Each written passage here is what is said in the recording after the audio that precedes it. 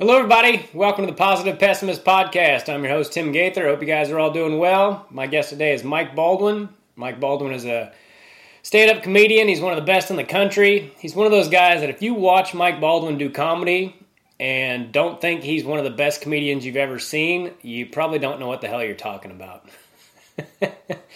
He is just a very likable, very funny guy, great joke writer, and I've never seen anybody quite like Mike Baldwin. As always, go to makingithappen.com and help out little Bo Macon when this is over, and make sure you subscribe to the channel. I would really appreciate it. It helps me out, helps my family out. And without any further ado, let's bring in Mike Baldwin. How you doing, man? Not too shabby. Good to see you. Is it the thing? Is now the thing? Or has it not started yet? We started it, but we'll just edit out anything you don't want in there. I don't know if you want to close that. I want all of this in there. Okay. Well, we can make sure that's in there. Yeah, you might want to close those. Yeah. Why? I don't know. I can't stop looking at your groceries when they're back there. Yeah, this is my Zoom spot. I like to have all that stuff in the background. It's like a Pee-wee's Playhouse or something. It gives people other shit to look at while I'm talking, you know? Yeah. It's a sweet-looking beard, man. How long have you been growing that thing?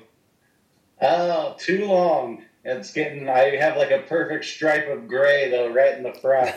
Honestly, I forget when I stopped trimming it or whatever. It's probably been 10 months, maybe. Yeah, well, it looks good.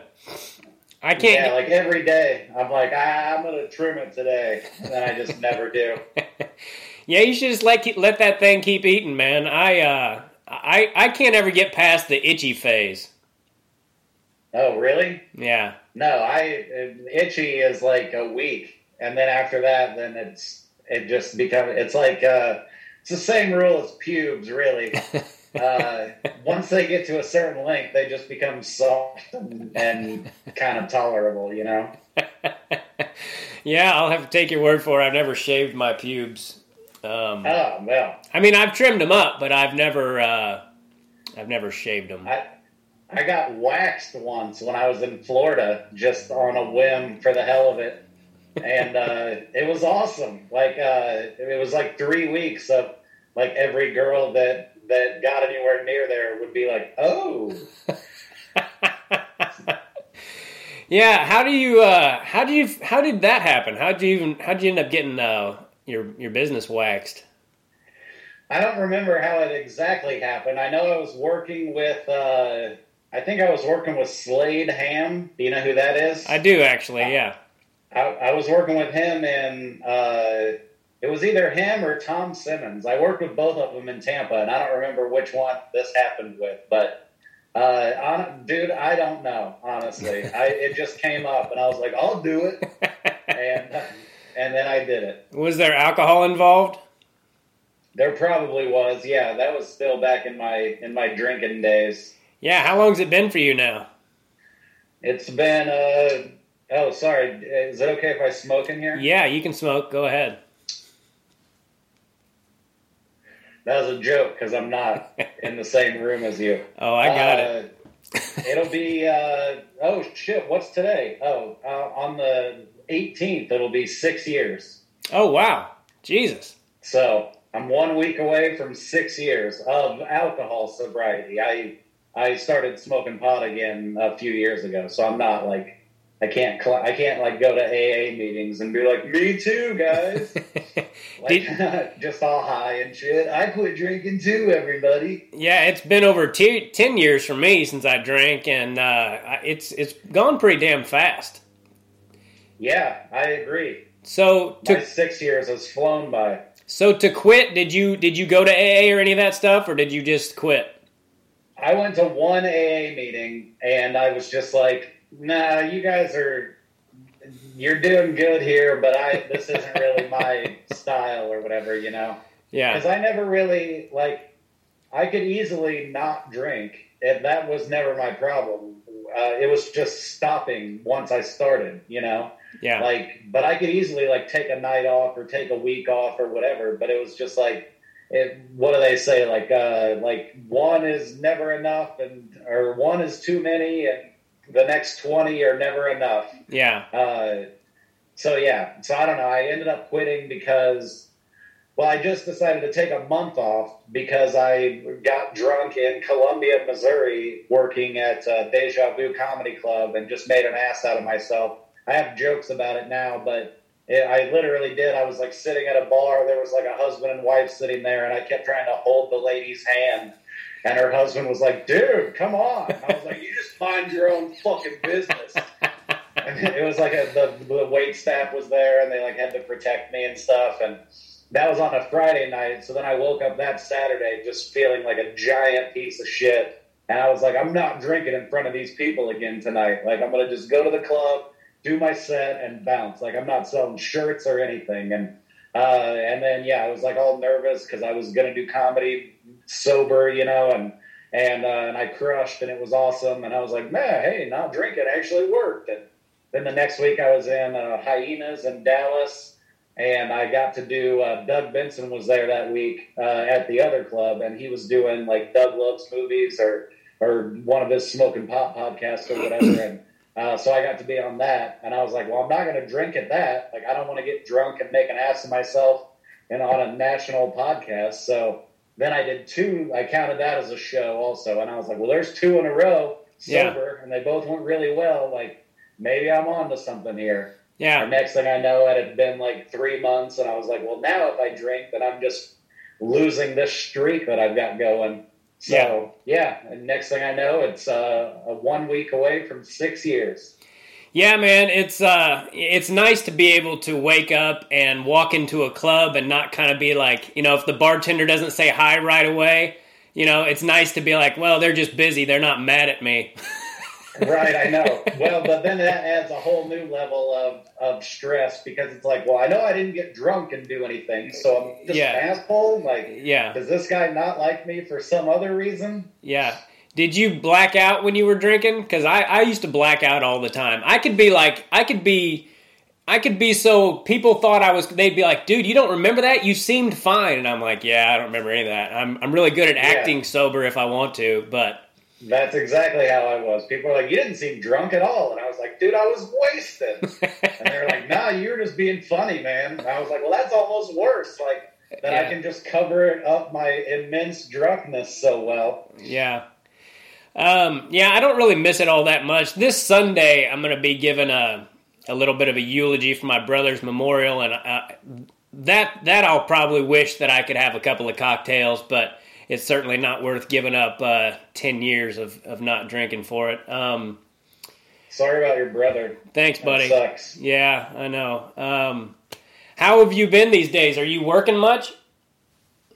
I'm working enough. It's kind of weird. Like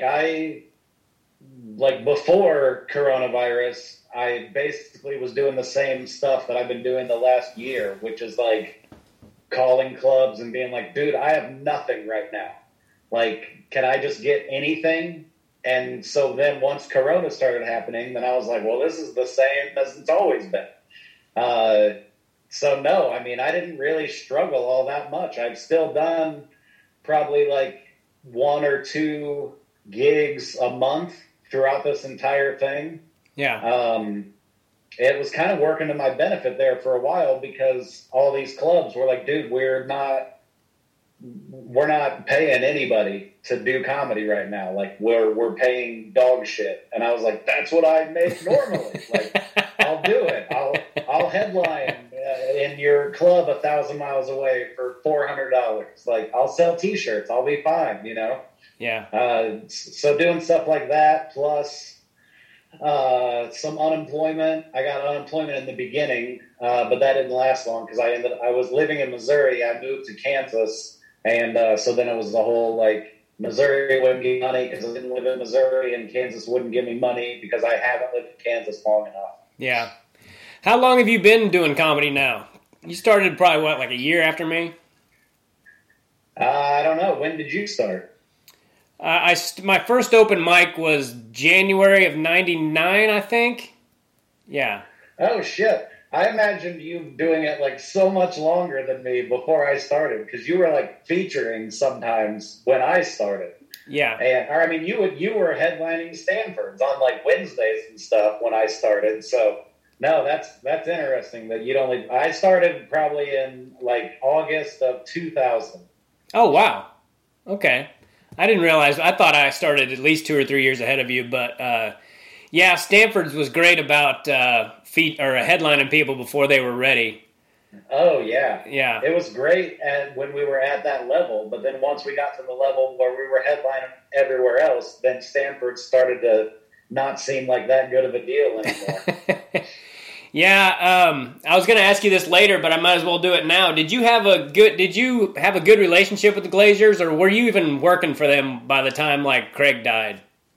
I hadn't talked to Craig in several years by the time he died. The last thing that I did for them was when they were still in the big room at the Legends, before they ever moved to any of the smaller things. I got along with Craig pretty good for the first 10 years of comedy, I guess. Like I mainly, like, when I look back on it now, none of it seems that terrible to me. Like I was talking to somebody else about this the other day, about how he would be like, "Oh, that's too much coffee to put in the coffee machine. Like you need this exact scoop, otherwise you're just wasting coffee, you know." And I told that story to somebody, and they were like, "Well, yeah, I mean, you don't want to waste coffee." And I was like, "Oh, well, yeah, I mean," but I was telling the story like, and then the dick was like, "Oh, we're going to waste coffee." And the guy was like, "Well, yeah, that makes perfectly good business sense to me." And yeah. So it was kind of the same way, you know, where he was just like, "Hey, you're not working anywhere else. Do you want to work tonight? We're not going to pay you, but you can do it if you want." And like, there were times that I was like, "Man, fuck that. Like, you can afford to pay a comedian." But yeah, now looking back on it, it's like, I mean, I could have sold merch. I could have, like, I don't know. Yeah. But no, towards the end, I didn't get along with him at all. I didn't even talk to him. Yeah.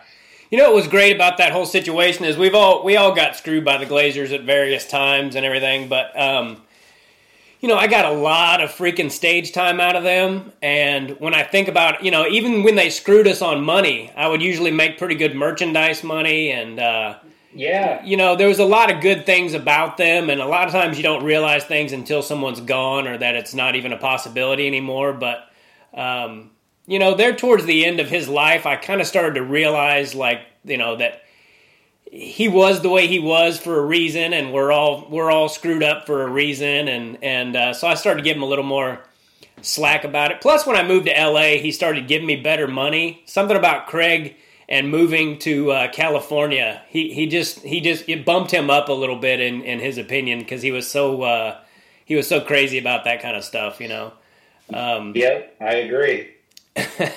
Do you have any stories about radio with that guy? He never did. I mean, I did radio with him quite a few times. The one thing that sticks out is that he took me to some, I guess looking back now, it was probably like First Watch or Village Inn or something like that. But he took me to some restaurant for breakfast after we went and did radio. And I just remember being really uncomfortable because he didn't take his sunglasses off. And it was like 10 o'clock in the morning. It's like a beautiful day outside, just bright and sunny. And he's just like, I don't know. He just looked, somebody once said, like, Craig Glazer was more L.A. than anyone they had ever met in L.A. And I think that's like an accurate description of him. He felt like a movie star. Yeah. To himself, I think. Yeah. Even though, like, I don't know, like his whole life just seemed like, oh no, I'm working on this really big thing right now. And I think most of the money that he made running the comedy club was from the dance club that they had in the basement. If you remember that, like all those Fridays and Saturdays, there would just be lines of people like down the block, and they're all paying $20 a head or whatever just to come in and hang out. And that was like after the comedy show and everything. I think they made most of their money off of that. Yeah, he was funny. Like, you know, I remember going to breakfast with him, and he had like this stock in crude oil or something, And he literally, like every 2 minutes, was on his phone going, yeah, what's the status on crude oil? And I'm like, dude, are you doing this for me, or do you really need to check it that often? Like, it was literally every 2 minutes he's on his phone calling him back and checking the status of his crude oil. And the last time we went to breakfast, the last 2 times we went to breakfast, he forgot his wallet and I had to pay. And yeah, he was a freaking character. So I wanted to ask. I think he taught me a lot. Like, I always look at it like anytime a booker or a club owner or anybody like sort of screwed me over after that, I was always like, well, this is nothing compared to some of the things that Craig has done. Yeah. So he kind of prepared us for the world of comedy, I guess. Yeah, I agree with that. I was actually going to say something similar to that. Is you know, they'd be like, oh, this guy's shady, and I'm like, I bet I can deal with him just fine, you know. Right. Like, this guy's going to try to not pay you, and it's like, well, I mean, I'm going to get paid. Like, yeah. He's not going to pay me. I don't care what he says. Yeah, I take pride in the fact that people were always talking about how the Glazers screwed them, and I'm like, they never screwed me. I would go in there and be like, this is what you owe me, and they would sit there and try to tell me why they were screwing me, and they would spend like an hour, and this was going back to like MCing. They'd owe me $50, and I would stand there for an hour just being like, all right, well, when am I going to get that money? And Jeff would finally go, fuck it, cut him a check. And he would be so pissed off. He would be so pissed off that I got the money they promised me. Yeah, no, dude, that happened to me like every time I worked Legends, because they would be open Wednesday, Thursday, Friday, Saturday, Sunday, but they would never be there on Sunday, the day that you got paid. So you would go to the bartender, and he would pull a check out of the cash register, and I would look at it, and it would be hundreds of dollars less than what Craig said it was going to be. And I would be like, dude, what is up with this? And the bartender would be like, hey, man, I'm just the bartender. Yeah. I don't know nothing about nothing. Like, that was like the way that they did it, you know? So then you would have to call on Monday and be like, Craig, my check was way short. And he'd be like, was it? Like, I don't think... didn't we agree on $150 for 8 shows? And I'm like, no, dude, like, that's not right at all. He would always end up paying me, though. Yeah. Or he would be like, oh, all right, well, do you want to work next week? And I'd be like, yeah, okay. Yeah. That makes us even, I guess. Yeah. Jeff was the one that was really, he did not want to give you the money he owed you. Jeff would get pissed off. But you know what? I have to say that towards the end of Jeff's life, I don't know if he knew that he was sick and dying or what, but he became like a much more warm, like nice person, and he would ask me if my check was right, and just totally changed there towards the end of his life. So I'm not sure why that was, but just... Did he die after Craig? No, it was Jack and then Jeff and then Craig. Ah, okay. Yeah. So yeah, I was still working when Jack died. Yeah. But I wasn't working for him anymore by the time Jeff died. Yeah, Jack was so pissed off at me one time about getting the money that they owed me. I mean, he was just livid. And I'm like, dude, I don't know what you're so mad about. I go, one time, Jack, I came in here to feature, and the headliner didn't show up, and neither did the MC. So I did an hour and a half by myself, and I didn't ask for a nickel. So it works both ways, you know? And he was like, all right, I'm okay with that. And I'm like, yeah, you should be, you dick. But that's how they were. They would get so mad at you for asking for the money you owed me. Especially Jeff. He would just be like, this fucking guy. Is that all you care about is money? It's like, well, what do you care about? Yeah, so let's switch this topic up a little bit. Let's talk about, I didn't realize, and I don't know when you got into the whole Trump thing and politics in general, but you know, I was always, I guess if I had to choose, I was kind of a left-leaning guy or whatever, and you know, as most comedians are, I was Democrat, I guess, but I never really put much thought into it. And then about a year and a half ago, maybe, I started noticing some of the things that the media was telling us that just turned out to be complete bullshit. And then I started looking into all the things that Trump had actually done for this country. And you were one of the few guys that I noticed was noticing the same thing. And I'm pretty sure that you got into it way before I did. You know, like him trying to expose all the corruption and all that stuff. So when did you first get into that kind of thing? I think when I first started, like, getting into because like the idea of like internet conspiracies are like hand in hand with being pro-Trump. Like, it all ties together because you're like, well, wait, that's bullshit. I know that one thing is bullshit. Is this thing bullshit too? And then you start looking at everything and you're like, oh my God, it's all bullshit. Like, wait, this guy's married to that lady and that lady decides this guy's fate in this thing? Like, why is nobody complaining about that? Yeah. And then like Trump Jr. like has a meeting in Trump Tower with some lady, and they're like, you can't do that. Like, get their whole family out of there. And you've got like Hunter Biden like smoking crack on video, and people are like, no family, leave the family out of it. It's not fair. And it's like, dude, the guy's like 50. Yeah. Like, it's not like his young boy. Like, it's a 50-year-old piece of shit man. Yeah. Like, I think we should be allowed to talk. I don't know.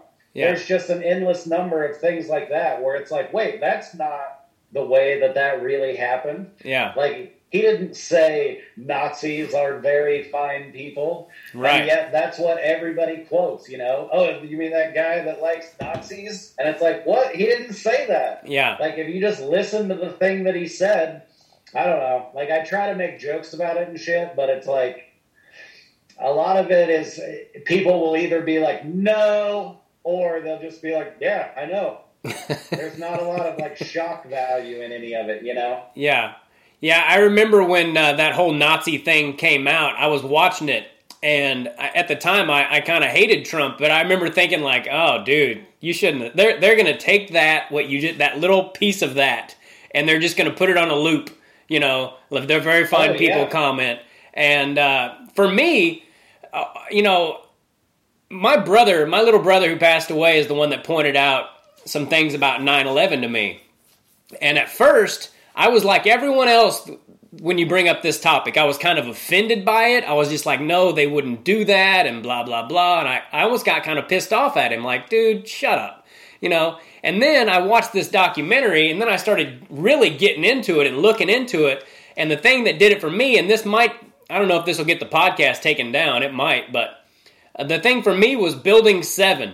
And when I realized the lies behind that, and that the media never questioned it, and then I started noticing all these other things that the media never questioned, and then when Trump came out, I just hated him at first.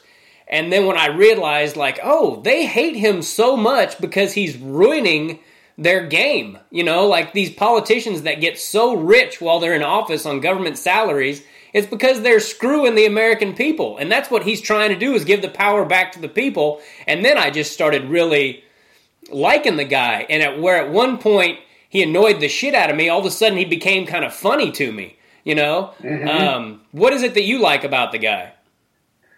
I like that he just doesn't seem to, and, you know, for better or worse, he just doesn't really have a filter, you know? Like, I feel like he would talk to me or you the same way that he talked to Kim Jong-un or whatever, you know? Like, he just, it's not like I might feel, you know, like, oh, this guy's a big, important guy. Like, I better be nice to him. I better respect him and shit like that. I forget who it was. It was some, like, football player or somebody was talking about how they met Trump for the first time. And he was like, tuck your shirt in, man. Jesus, look at your shirt just bagging up and shit like that. The guy's like, I've never met him before in my life. And he just immediately was, like, trying to improve my dressing and shit. And, but he was just that kind of, he's that kind of dude, you know? But I feel like he's not an idiot. People think that he's a blubbering idiot, and I think that he can, for one, he's got a great memory.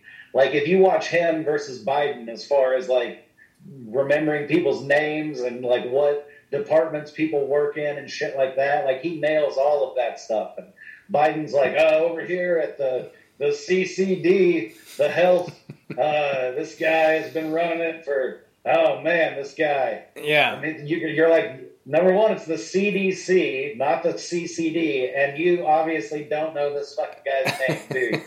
Like, it's such night and day, I think. Yeah. But I guess people dig it. People like Biden, I guess. I mean, he got more votes than anybody in history. Yeah. I personally... Do you think he did? Or we're not allowed to talk about that, are we? Well, again, it's one of those things that, yeah, they might they might pull it down just for talking about that kind of thing. But I'm of the opinion that there is no way in history that the worst candidate in history also got the most votes. I just personally don't believe that. And I guess we'll see soon, that what's going on in Maricopa County and all that stuff. Yep. What I was going to say about Trump was that, yeah, he's way smarter than people give him credit for, and he really loves America, and the Constitution was written for we the people and all that, and I think a lot of Americans have just kind of forgotten that, like they're slowly chipping away at our rights, and people think you're some kind of conspiracy theorist when you bring that up, but like even 9/11, the Fourth Amendment is no illegal searches and seizures, and now they're able to do that just because of the whole, of all that. Patriot Act. Yeah. And there's just... I can see both sides of it, like as an American citizen, like I don't want to know that there's somebody listening into my phone calls or, some CIA guy watching this shit like live as we do it so they can cut out certain parts or whatever. Like none of that makes me comfortable, but it's like it's freedom versus safety or whatever, Yeah. There are rights that we give up for our safety. Yeah. Wait, are you still there? Yeah. I'm here. Oh, you sounded far away for a second. I'm still here. So I don't know. I mean, yeah, I feel like the Constitution was written in a smart way that they knew could, survive the ages or whatever. Yeah. And people say like, it was just written by like racist white men or whatever. And I'm like, yeah, but those racist white men specifically left the word white out of the Constitution, even though they totally could have thrown it in there. Yeah. And it probably would have passed a lot easier then during that time. But also, like, it wouldn't have passed at all if they had been like, and slaves are free and every single person gets, equal right to everything. Like, they just said all men are created equal, to leave it open for like the next 500 years. Yeah. For us to argue about what exactly that means, Yeah. Yeah, they were super freaking smart. I mean, they really thought of everything when it came to, laying out the foundation for the country and everything. Does it bother you when people hear that that you are a Trump supporter and that they think of that anyone who supports him is just an ignorant racist and all that? Because that bugs the shit out of me personally. That's what the first thing someone would go to. Because, and I know that you don't have any racist tendencies in you either. So does that part bother you? What bothers you the most? Yeah. Well, it's just I think it's how. I guess I'm the same way though. Now that I'm thinking about it, but it's just how dismissive people are of people on this side of the aisle or whatever, Yeah. I'm like, people are like, oh, I love the Rachel Maddow podcast or whatever. And I'm just like, ugh, like I can't, like, how can you even listen to that shit? But then I'm just like, oh yeah, I like, like Ben Shapiro or Dan Bongino or somebody like that. And people are just like, they're so full of shit. Like that guy's so annoying. And I'm like, well, have you ever actually listened to it? And they're like, no, I hate the way he talks. It's just, he's the, what do they say? He's the stupid person's smart guy. And it's like, I don't even know what that means for one, like, but and I think it's just both sides. I feel like there's us down here, and then there's like the people making all the decisions way up here, and they're just throwing out shit for us to fight over. Yeah. While they're doing their like nefarious shit up at the top. So they're just like, yeah, fight about cops or race or whatever, and we'll just be up here worshiping Satan and sacrificing children or whatever the fuck we do, and you guys can just argue amongst yourselves. I feel like it's a lot of that all the time. Yeah. Do you think, are you of the opinion that that Trump is still going to become the president and all that? I mean, I know it sounds crazy to some people, but there are some pretty compelling arguments out there, and if you listen to some of them, you're like, huh, I think the fact that if the Democrats were so sure that there was nothing shady going on, then I think they would be like, yeah, let's do audits. Let's audit the whole fucking thing. Just so they could be like, see, I told you. But instead, they're like, no, it's fine. Don't look in there. And you're like, well, I just want to look. And they're like, don't go in there. I feel like that alone is a sign that they know that there had to have been something shady going on. But I mean, I've seen videos of people literally like running ballots through a machine and then taking them out and running them through the same machine again. Like, I know that there was shit going on.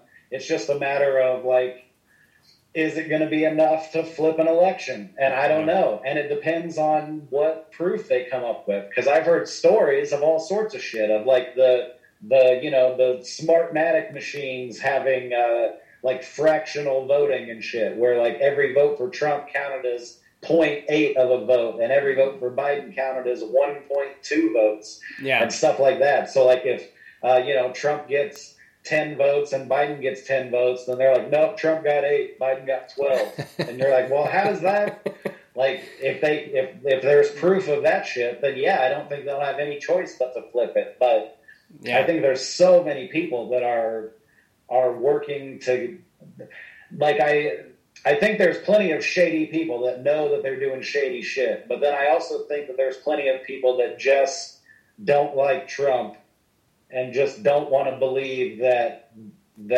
there's a way that he could still get in there, Yeah. Well, so you're like, no, look at this video. She's running. They're like, that's not a video. Like, I don't want to watch that. And you're like, dude, it's 15 seconds long. Just watch it. And they're like, nah, that could have been from any election. Yeah, Trump derangement syndrome is a real thing. Like I sent this buddy of mine a video of him, and it was Trump, and he was speaking in front of these black kids. I don't know what the deal was, but he was accepting some award or something. And this kid got like choked up, and he was thanking Trump for all the things he had done, And I was like, this is what everyone needs to see is, these kind of videos.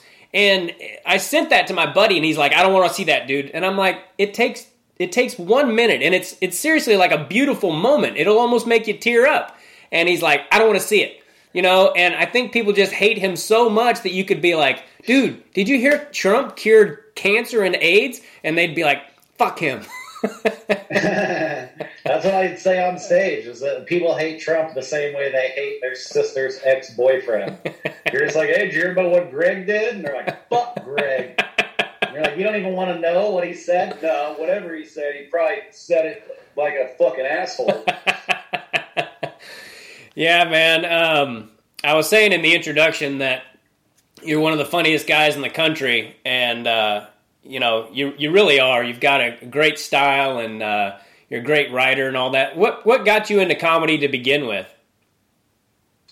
I mean, I guess I could probably go all the way back to second or third grade or whatever. I was just the fat kid, so I would like make people laugh and stuff. And the first time I did comedy was in the 6th grade talent show.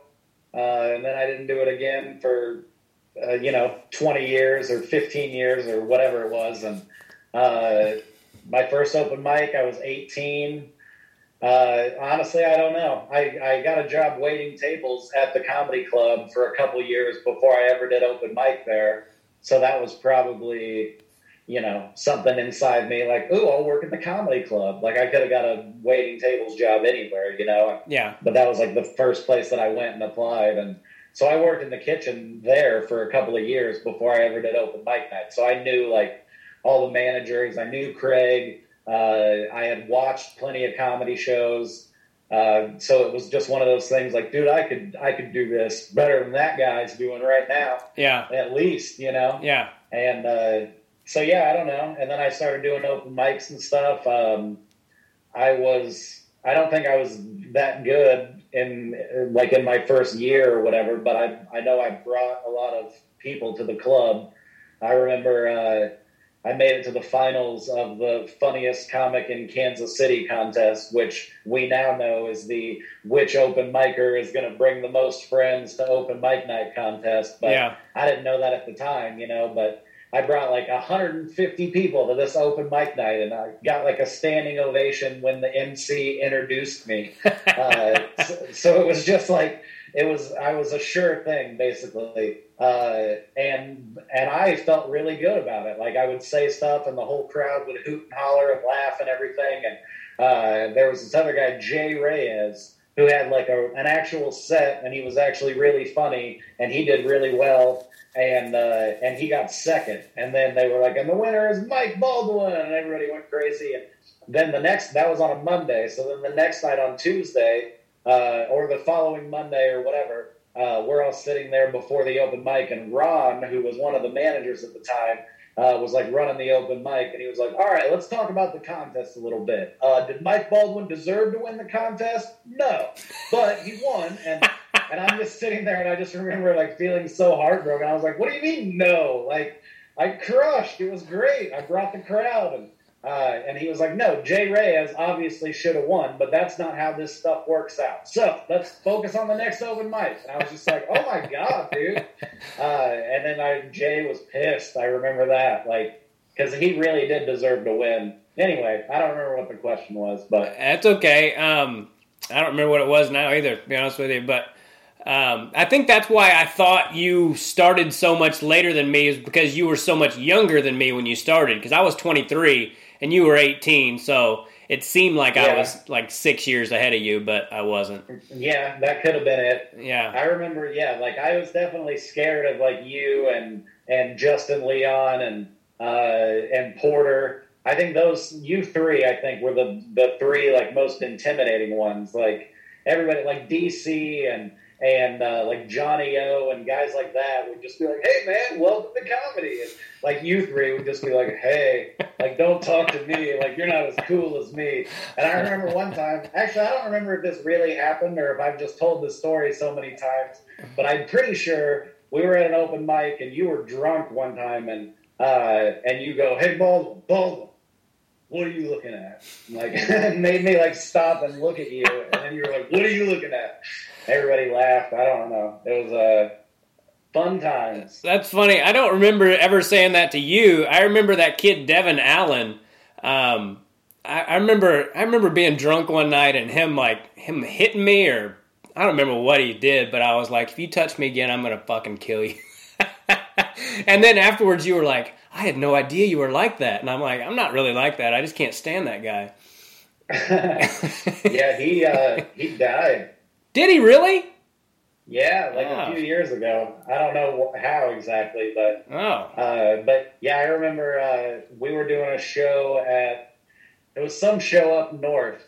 I can't think of what it was called now, but it was in like North Kansas City, like Chubby's or Chubbs or something like that. Damn it! What is the name of that place? Chums.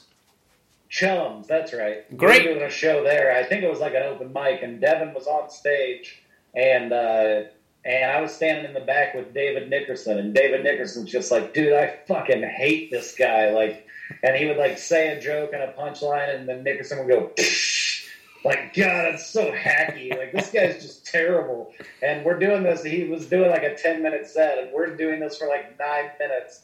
And finally, like, somebody comes over and nudges us, and he's like, hey, dude, that's his camera right there. And we were, like, standing right behind Devin's camera, like, talking shit about him. And, we were worried for, like, a week. And then the next week, Devin came to open mic and was like, ha-ha, guys, real funny. Like, insinuating that we were just messing with him. But anyway, whatever.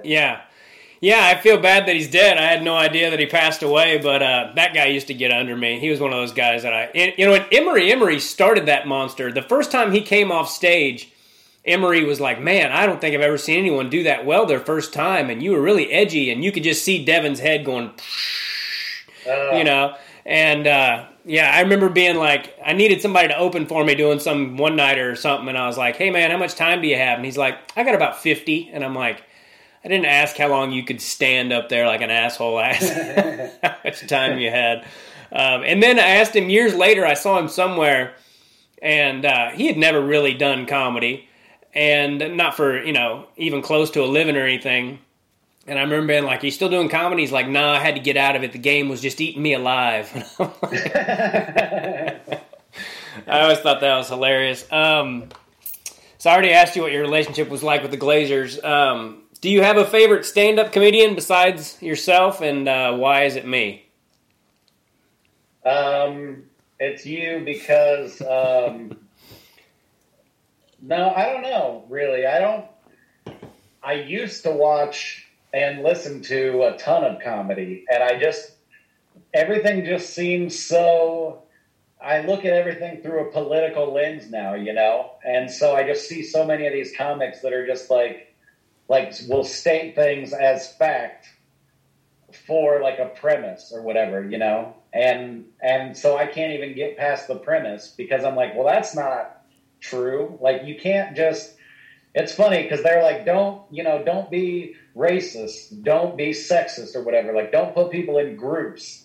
And then they're like, the way you put people in groups, you fucking Trump supporters, you fucking policemen, like, they'll take entire groups of people and hate them. And it's like, dude, you're doing the thing that you say we're doing that we're not even doing. Yeah. Like, we're not hating entire groups of people. We're just saying, look at everybody's ID before they vote. Yeah. Like, I don't think that's racist at all. I think you're racist for thinking that that's racist. Yeah. Like, but that's just, so I'll see a comedian that are just like, well, everybody knows that cops are out there murdering black people.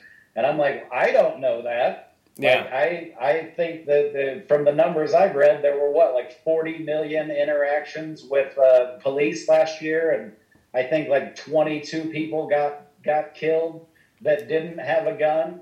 Yeah. Or I don't know. It's like it's the same with Corona shit. People are just like 600,000 people died. I'm like, how many flu deaths were there this year? How many cancer deaths were there this year? Yeah. Are those numbers, can we even look at them? We can't even look at them. Okay. Yeah. Well, I just question everything now, and I assume that everything is bullshit for one reason or another. Yeah. They just want power. Whoever they is, they just want power, and they don't want to give it back. Yeah. Yeah, I agree with that completely. Do you follow Q and all that stuff? Well, I mean, I've read all of the Q stuff. I haven't. There's nothing to follow now. Q hasn't posted anything since December. So I think that's funny too. How the news is just now picking up on QAnon, and QAnon said this the other day, and I'm just like, no, Q didn't say anything. Like, just some guy said it, and it like there's. I don't know. I don't know what to think about Q, honestly, because a lot of it is like Nostradamus shit, where it's like Q says it's going to be hot this summer, and then you see like somebody get arrested for child trafficking. People are like, that's what he meant. Like, it seems like a pretty hot summer to me, and I'm like, I don't know if I put those together, or like like Mike Pompeo will tweet something, and they'll be like, look, he tweeted it at 2:57. Let's look at Q post 2:57. What does that say?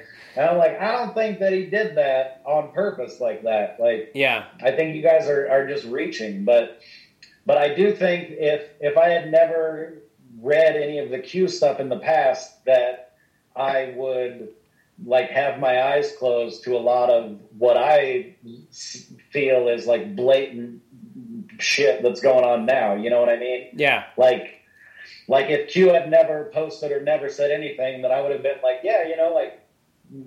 maybe Trump is kind of racist or whatever. Like, wait, what did he say again? Like, it wouldn't have made me question every single thing and be like, oh, no, Trump didn't say Mexicans are rapists. Yeah. He said, like, what kind of person has to cross the border illegally? Like, not a good person. Like, if they're a good person, they'll just get in line and wait, and come through legally. Yeah. I don't know. So I just started. It was a little bit before Q, really. There was an FBI anon or something that was on there talking about the Uranium One stuff, and I don't know how much of that you've heard about, but basically, like, the United States sold a good chunk of our uranium to Russia, and the FBI guy that was posting anonymously online was basically saying, like, ask questions, you guys, like, ask questions about this. Like, this isn't normal, and it's not okay what they're doing. And it's like, wait, how much uranium do we have, and how much did we get rid of exactly, and whose decision was that? Yeah. And why was it only 5 people's decision? I don't know. And that's the other thing that sucks, though, is that I don't retain enough direct knowledge about any of this shit to be able to have a good conversation about it. I'm just like, yeah, I know. It's like the uranium stuff. Well, it's hard because there's literally so much stuff, and it comes out all the time. It's hard to keep track of, and hard to decide what's important and what's not. And the media, I don't know how you feel about the media. I have a feeling, but it's almost like they are allowed to just make shit up, and then a few months later or a year later or whatever, they're like, yeah, we retract that. That was all bullshit. And it's like, well, the damage is done. People already think that Russian collusion was a thing, and they already think that he had bounties on American troops' heads and all that stuff. All this ends, even Stormy Daniels, all this stuff ends up being bullshit. And then by the time they go, yeah, that was a crock, like I said, the damage is done. So yeah, that's what they start at one level, and then they go down in levels until it doesn't matter anymore. Yeah. With the Russia stuff, they were like, Trump's a fucking Russian asset. And they're like, he's not a Russian asset. And they're like, well, he was working with them. Yeah. And they're like, no, he wasn't. And they're like, well, he likes them. And they're like, I don't even think he really likes them that much. And they're like, he knows them. And you're like, but that's not what you said in the beginning. You're like, look, Trump knows Russians, all right? He's a piece of shit. We got to get him out of it. And it's like, no, you said, And then there's no argument with anything because everything's bullshit. Yeah. But I think the people on the other side, I think the same stuff about our side. Yeah. Just every word that comes out of Trump's mouth is a lie. And everything that a Republican says is racist or homophobic or whatever the case, Yeah. And then it's like the right never really acts. The right only reacts. It seems like it's the left that's always acting, and then the right is reacting to whatever they did. Like, that's why America is so much farther left now than we were when we were 15 or whatever, Like, I mean, I can remember being in grade school and doing the Pledge of Allegiance and learning about America and learning that, like, we're number one. Like, made in America is a good thing to see on a product and that kind of shit. And the reason it's so far left now is because the left is like, all right, we want to do this. We want these new rights. And the right's like, no, you can't have that. And they're like, well, we at least want a little bit of it. And the right's like, okay, you can have this one new right. But there's never anything on the right moving us back that direction, where the people on the right are like, all right, let's just ban some abortion. And they're like, what? No, like, we got them all. Like, we're never going back to just some abortions anymore. We can't. Like, the country would freak out about it, Yeah. And so for the rest of our lives, I think we're just going to slowly keep moving more and more left. Yeah. And I don't know what to do about that. Yeah, well, hopefully, the world will continue to wake up, because I think it might be slowly but surely waking up to certain things. But, that's another thing too. Like, you think it's waking up, but that's only because you're only paying attention to your side of the street, kind of a thing, And then, like, I remember after the national conventions, I've never watched one of those in my life. But I watched the Democratic National Convention this year, and it was just a complete dumpster fire. And then I watched the Republican National Convention, and I thought it was like all these people from different walks of life. Like, it was really great. There's some beautiful moments. And I woke up the next day thinking, like, people are going to have watched that, and they're going to understand why I don't think this guy's the devil. And they didn't. And then the next day, people were like, "Did you see the Bigot Fest last night?" Yeah, exactly. And I'm like, fuck, you guys just completely... And if you watched it on, like, CNN or something, it was going to be a completely different thing, you know, because every chance they get, they made him look like shit, and they're fact-checking him and all that. I'm like, why don't you check dumb Biden, what he's reading off that teleprompter, because that's probably bullshit, too. Switching gears a little bit, I wanted to talk to you a little more about comedy. You've always done really well in those like festivals and contests and that kind of thing. And I've always had trouble with short sets like that. What's your philosophy going into those things? Because you've won a lot of them, right? I've done well in a few of them. I've won a few of them. I don't know. I mean, I guess I feel like I'm more of like a character, I guess. Like I feel like people laugh at my silliness before I'm really even saying anything. And I don't necessarily do that on purpose. You know, I just have a goofy smile or whatever. I might have a big dumb beard. I don't know if that adds to it or not. But so I don't know. But then I also like I have... maybe not as much nowadays, I guess, but for the longest time, I never really had like a good flowing act or anything, you know. I just had like a bunch of different jokes, and that worked really well in a contest sort of settings, because I didn't have to be like, you know, I didn't have to like form a foundation with the audience or anything and be like, well, I'm Mike, I'm from Kansas City, and because of that, then this. I'm just like, you know, like, pizzas are weird, aren't they? And like everybody's immediately like, oh, I know what that is. Like, why are pizzas weird? And I don't have a joke. I don't have a punchline for that. I just made that up. But I don't know. Like, honestly, I've lost just as many of them as I've done well in. So I think it was more of a numbers thing than like having a special talent for contests thing. I don't know that I've ever seen you have a bad set. Do you ever eat it anymore? I don't think I ever like 100% eat it, where there's just like no response or boos or anything like that. Like, I mean, I've gotten booed a few times, but it's not because of like consistent shitty comedy. It's from like one line, and people are just like, no, boo. Yeah. Like, all right, not that. I'll talk about something else. Yeah. But no, I mean, even on shows that are really bad, like, I'll have, you know, a table that's laughing at me, that's keeping me going throughout the whole thing, and I'll, you know, and then I'll go back to them and be like, oh man, if you guys weren't here, then this whole thing would be dog shit. And then the whole crowd will laugh at that. And, you know, like, I still have shitty shows that I wouldn't want people to see, you know, but I don't think I have any where people are just leaving angry or like leaving embarrassed for me or anything like that. Not in a while. Not in a long while. Is there one that you can point to that's like the worst set of your entire life?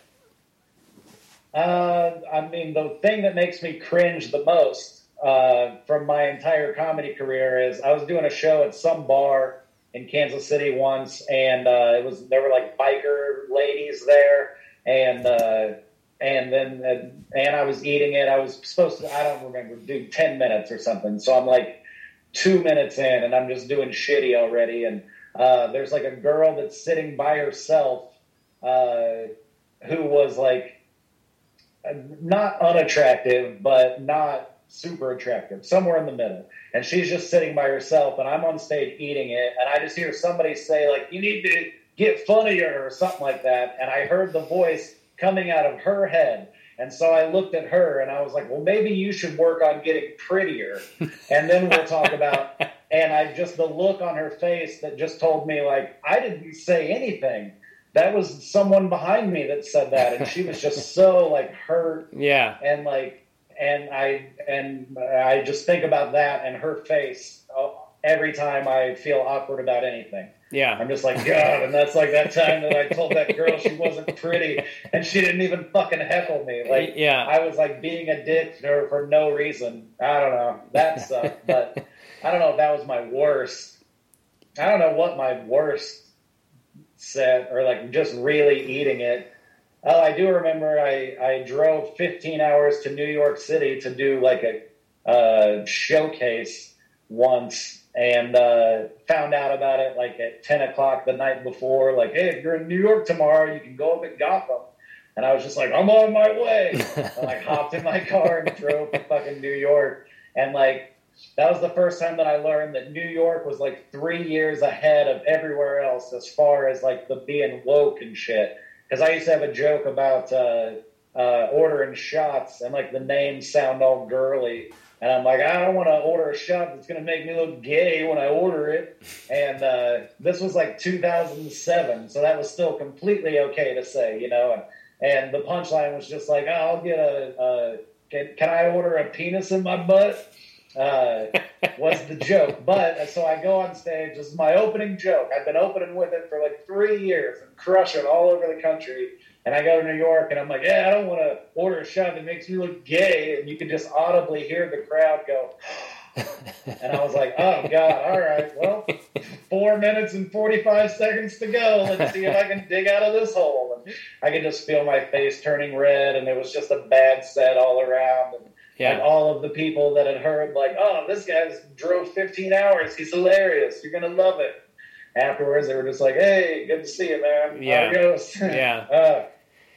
Do you get nervous at all before you do comedy? Or have you ever?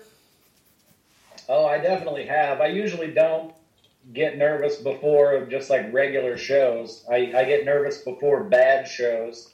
Like if the feature act is on stage and I know that the feature act is funny and he's eating it and the crowd's like half talking to each other and a few of them are yelling shit out, and then I'm just like, oh my God. Like, I don't want to fucking do this. I just want to go home. Like, I get that feeling sometimes at bad shows. But, no, I really only get nervous when it's important. Like, auditions and fucking, like, Last Comic Standing, America's Got Talent, like, shit like that. I'm, like, holding the mic, and I can just feel it shaking in my hand. And I'm like, God, I wish I wasn't shaking right now. Like, if you just put me in front of a regular crowd, I swear to God I'll do good. But you put me in a weird hotel room in front of two guys behind a table, then all of a sudden I'm not that funny anymore. You know what I hate is when the owner of the club is in the room. You know, I try to tell myself, just do what you do the way you do it, and, you know, you're not going to do anything different just because so-and-so's here. But, like, if it's not going well, or if I do a joke that normally does well and it just kind of gets a whatever, that's all I can think about is them in the back of the room and how they think I suck. Yeah. No, I mean, that's what I would think about, too. You know, if I look over and saw a club owner standing there right as I'm saying a punchline that doesn't hit, then I'm just like, shit. It's the same, though, like if I have family there or whatever. I remember my mom and dad came to a show at the Kansas City Improv to watch me open for Christopher Titus. And they sat right in the fucking front row. And it ended up just being a two-man show, and so I was all nervous about that because I thought I was featuring. I thought I was going to have somebody to fluff the audience a little bit before I went up, but I just had to go up cold, and I didn't have the experience to, like, MC a little bit and then get into my act, you know? So I just walked out to this cold audience and was just like, oh, pizzas are weird, huh? And the audience was like, what, is this the show? And just watching my mom and dad just sit there with their arms crossed, like uncomfortably not laughing at me. And, that was a rough one. Yeah, that room can be great, and it can also be weird as shit, you know? Well, this was before they moved. This was the original KC Improv, when it used to be inside the movie theater. Okay, yeah. You know what I'm talking about? Yeah, vaguely, yeah. So it had like that, you walked out of the green room down a long, like, walkway, and the whole walkway was in front of the audience. So, and you couldn't, like, walk out early, because the audience would see you. So you had to wait till they said your name and then start that long-ass walk and then get to the mic. It was just so weird. I hated it. Do you have ultimate career goals, and have they changed since you first started? Oh yeah, I mean, when I first started, I was like, if I don't have my own TV show by the time I'm 21, then I'm quitting. And then I hit 29, and I was like, all right, well, I mean, I guess I'll stick with it still. That TV thing didn't work out, but yeah. No, I mean, I don't know. My goal is always, I would like to open for a famous comedian on like their theater tour. I would love to just feature and sell T-shirts in front of 2,000 seat rooms week after week for the rest of my life. Like, I would be totally happy with that. I don't want like a sitcom or I don't feel like I'm podcasty enough to do a podcast. Like, I can't just rant about shit without stopping. You know what I mean? Like, yeah. I ramble and whatnot, and I lose my train of thought and that kind of shit. Like, but I'm good at doing written comedy that I've written in front of audiences that are there to listen to comedy. Like, I'm good at that, and there's plenty of that to do. Yeah. So I just want to do that. Yeah, your career always, following it always reminded me of mine a little bit, as far as like the steps you took, and then like you got a good T-shirt and you were working all the time, and I'm like, what Baldwin is doing, that's what you fuckheads need to do. just get a good shirt and get a good act and go around the country and just get really good at it, and I feel like any opportunity that you get, you're going to knock it out of the park. And the older I get too, the less I give a shit about certain aspects of it, and I think almost to my detriment, I've just always wanted to do it for a living. Like, when I decided to do this in college, I was like, Bill Hicks was who I listened to, and I was like, that was the funniest guy I've ever heard, and I've never heard of him, so I could do this for a living even if I never got famous. So I sometimes wish I would have put a little more effort into getting like a following and that kind of thing. Yeah.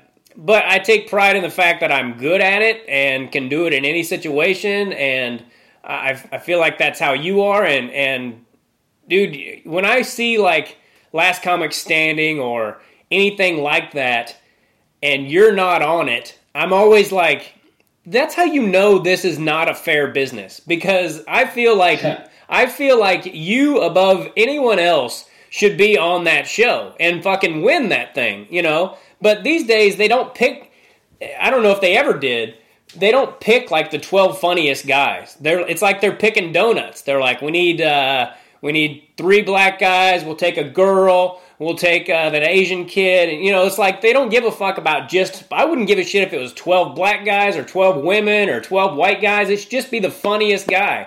But there's so much politics involved, it drives me fucking crazy. How do you seem to always have a lot of new material too. Do you actually sit down and write it? Not so much anymore. I did for years. Like, I would write like a page in my notebook every day, even if I was just writing like, I'm just trying to fill up this page in my notebook right now. Like, I got really good at writing there for a while, but no, like the last several years, I mean, I've been like, all right, I got to do 50 minutes tonight. I'm going to do my good 10 up front. I'll save my good 10 for the end, and then let's just fuck around and see what happens, and and then you take the stuff that was good and you work on it. And that's kind of what I've been doing. Like, most of the news, I've written a few like jokes that aren't related to anything, but most of the shit that I've been writing in the last year or two has been all Trump stuff and all coronavirus stuff.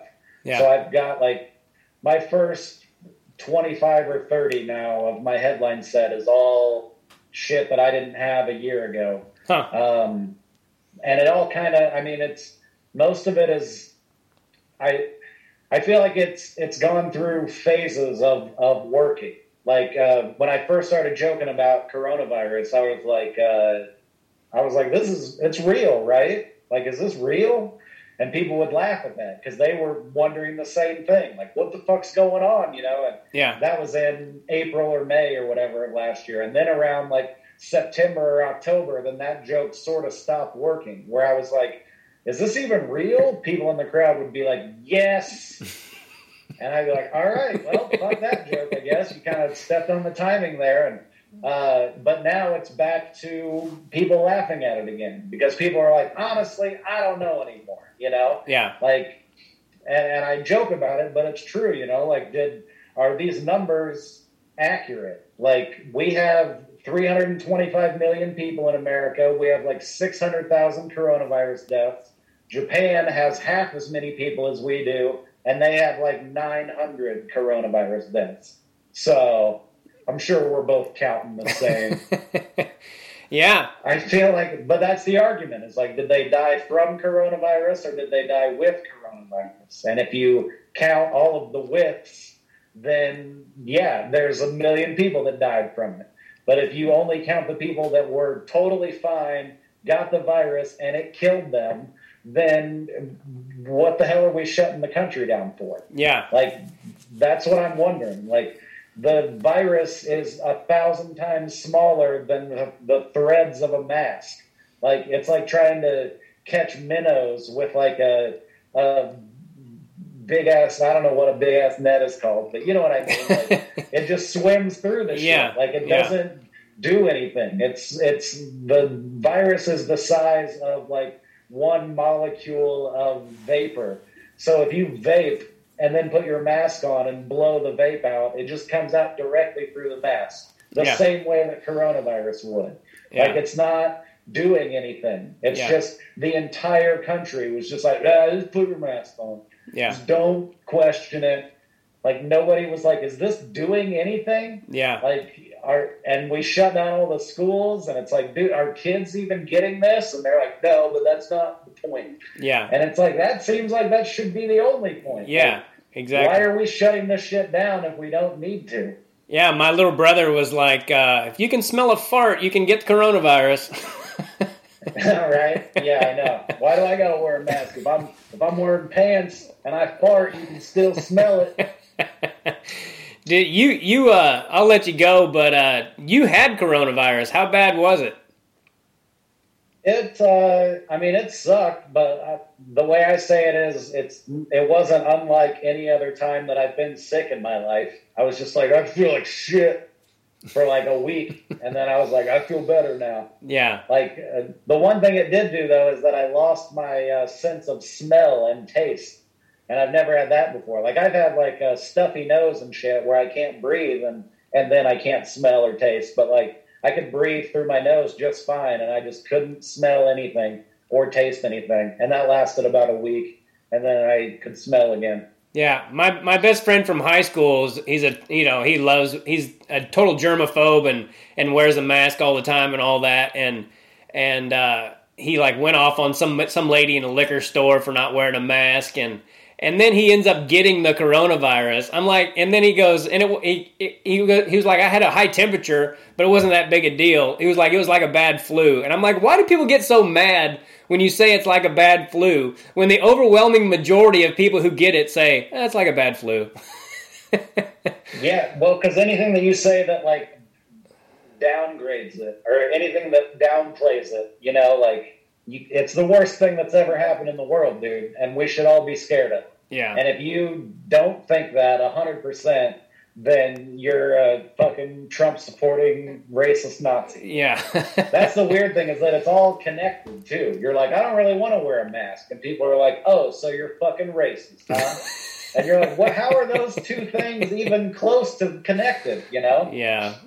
Yeah, it's a very frustrating time that we live in, but, you know, I'm glad that there are people out there that especially in comedy, that I like and respect and think are funny, that kind of feel the same way I do, you know.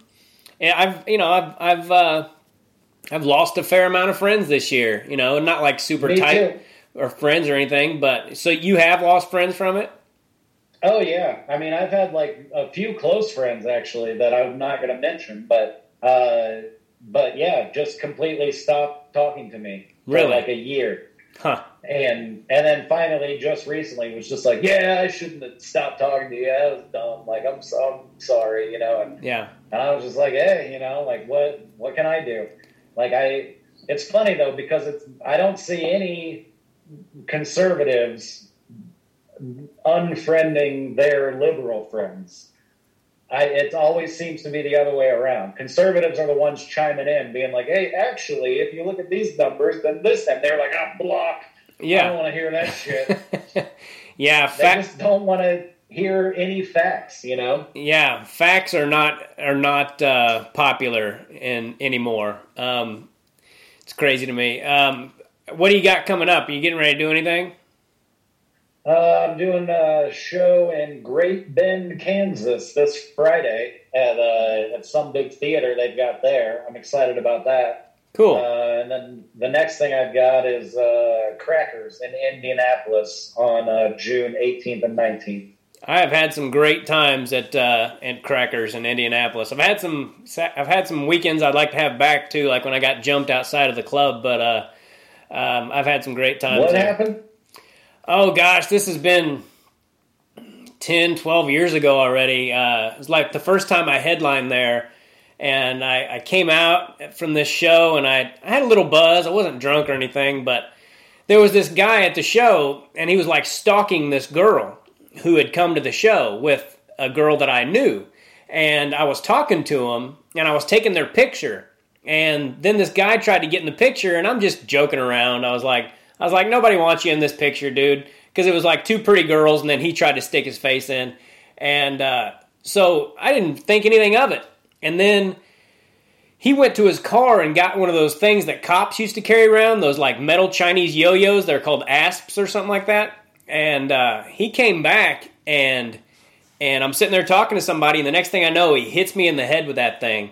And he hit me like, I had 2 fractured orbital bones. My head was like, sounded like Rice Krispies for like a month. You just go, I mean, it was bad. The guy could have killed me. I guess the cops showed up, and I'm like half in and half out of the street, and it was pretty ugly. Did the guy get arrested or anything, or was he just gone? He got arrested, and then they let him out on some technicality, and then they put him back in. I had to go testify against him like years later, and the only thing was they charged him with like violating his parole, but they didn't really charge him with beating the crap out of me. So yeah, to answer your question, he did go back to prison. His backup time was like 14 years. He's probably getting out. I should probably.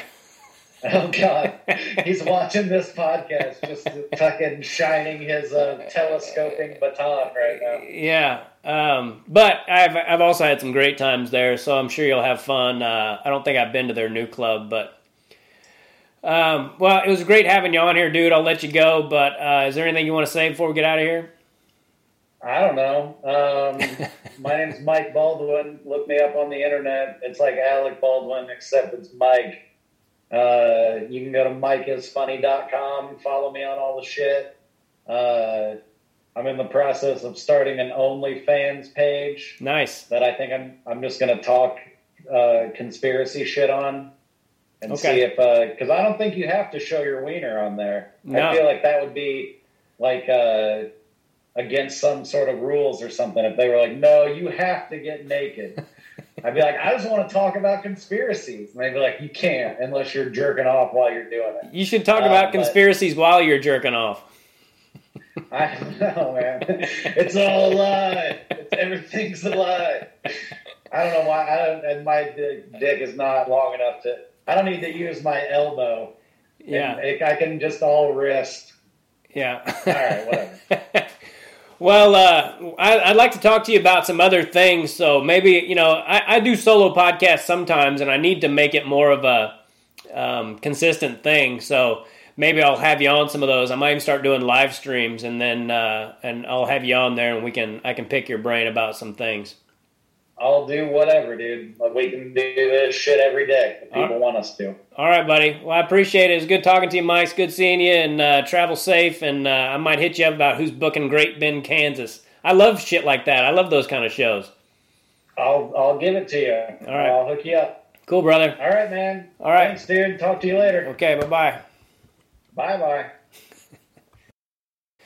All right, everybody. Hope you guys enjoyed that. Mike Baldwin, one of the funniest guys in the country without question. If you get a chance to see his act, you should definitely check it out. I'm sure his dates are all on his website. I was always going to makeithappen.com, help out Little Bo Macon, MACAN, ithappen.com. And my website is timgaithercomedy.com. And I think that's it. God bless all of you. Thanks so much for tuning in. Do us both a favor and click on that subscribe button.